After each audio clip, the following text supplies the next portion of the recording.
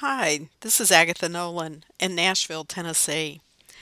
Today's post is entitled Government for Private Health Insurance 1.5. I think this would be known as a rant, but it needs to be said about the obstacles that we face when we become senior citizens. So, since I started in the working world in 1977, I've always had employer sponsored health insurance. Because my employer has been the negotiator, I've had little interaction with the insurance companies, with the exception of two denials. A denial for long term disability insurance, since I had breast cancer in 2006, and a denial for an open sided MRI from an HMO plan due to my claustrophobia in traditional MRIs. I had an HMO plan for only that 1 year when I was diagnosed with breast cancer and switched back to a PPO plan the following January. So I've not really had to deal with the government either, as I've had continuous full-time employment since the start of my pharmacy career. My mother was disappointed when I quit my job working for the state of Oklahoma in 1984 to work at a private hospital, as she always said it was better to work for the government for less money, but to get government benefits. As a civil service employee in New York, she always said, "The government will take care of you."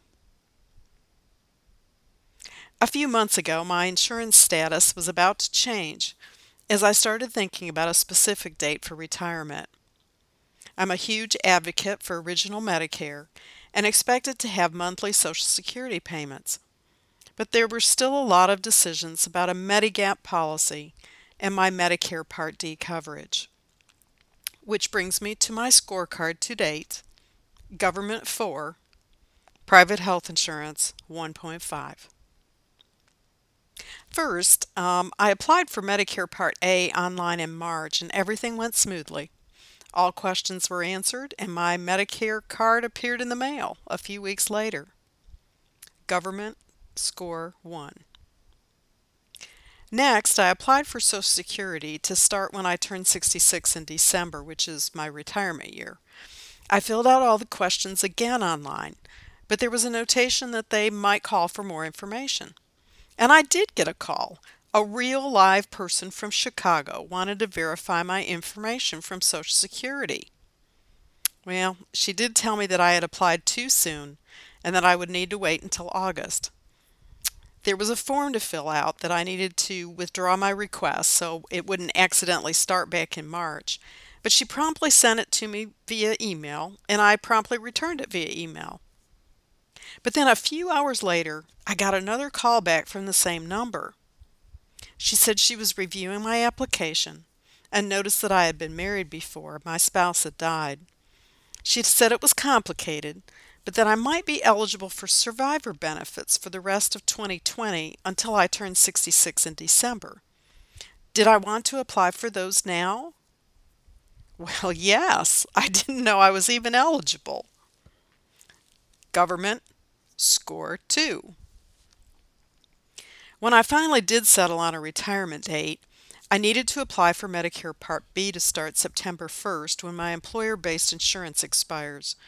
Again, I filled out the application online, received a form for my employer to complete verifying credible coverage, and my new Medicare card with Part A coverage and Part B starting in September showed up a few weeks later. Government score is 3.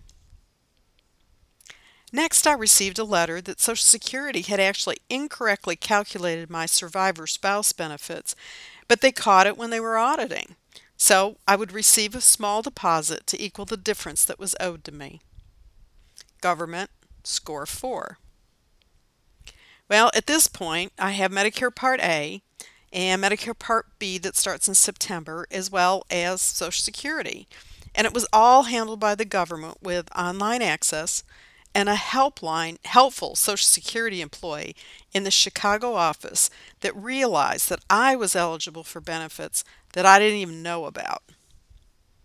However, I was still missing my Medicare policy and my Medicare Part D. Medigap policies are private insurance that fill in the gap for what Medicare doesn't pay. The plans have to be uniform for comparison, and there are 36 eligible plans in Tennessee. Medicare Part D coverage pays for prescription drugs, and there are 18 eligible plans in Tennessee. Although Medicare Part D is a government plan, it is administered through pharmacy benefit managers from private insurers. So the standards are set by the government, but the plans are administered privately. Well, it took some time and a lot of reading to figure out which plans were right for me, but I realized that was going to be only the start of the battle. So I applied for my chosen Medigap policy online. But every time I tried to file the application, I got an error message that the system was down and to try again later. For 4 days, I confirmed the same information and tried again, all without success. I called customer service 3 times to verify that the website was up and running, but they said they couldn't guarantee me it would work as customer service has no control over the IT group. So, after a week of trying, I finally called customer service and asked to complete the application over the phone. However, they couldn't take my bank account information over the phone, even though it was in my online application. So they said that when the website was back up, I could print a form with a voided check and mail it back to them. So this is what I did on August 4th. But on August 14th, I got a payment book in the mail, and the insurer still has not received my EFT authorization. So I called them again, used a credit card over the phone to make my first payment. Private insurance, 0. For my Medicare Part D policy, the online transmission was fine and I was approved in a couple of days. The problem, however, is that they started the coverage on August 1st instead of September 1st as I listed on the application. I discovered it immediately and have sent 3 emails to customer service asking for it to be corrected. They have politely indicated that they have checked with the sales team and it can't be corrected since it is already in force. So I have double coverage for prescription drugs throughout August. Private insurance score is still 0. And we are not done yet with my Medicare Part D policy. The private insurer also keyed in dates incorrectly. So I was notified by Medicare that I may be subject to a late enrollment penalty for the rest of my life, since I didn't enroll when I was first eligible in December 2019. But I didn't need to, as I had employer coverage through August 31st of 2020.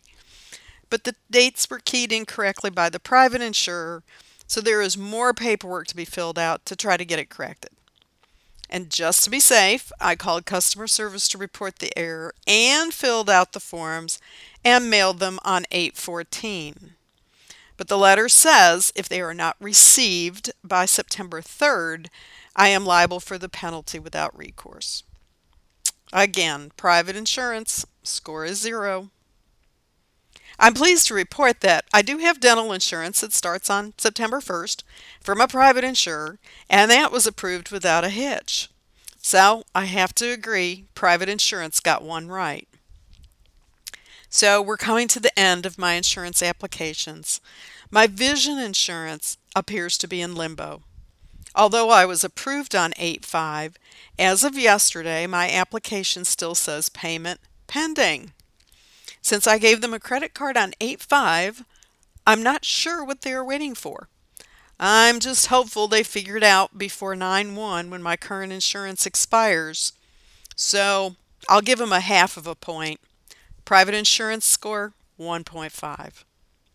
I can't imagine that every person who turns 65 and wants to retire has to go through this massive maze. Both my parents retired at 62 and were always pleased with their Social Security checks and had employer pension-based health insurance. That was almost 30 years ago, and it seems like we've made it more complicated and unworkable with these quasi-hybrid government-private insurer webs.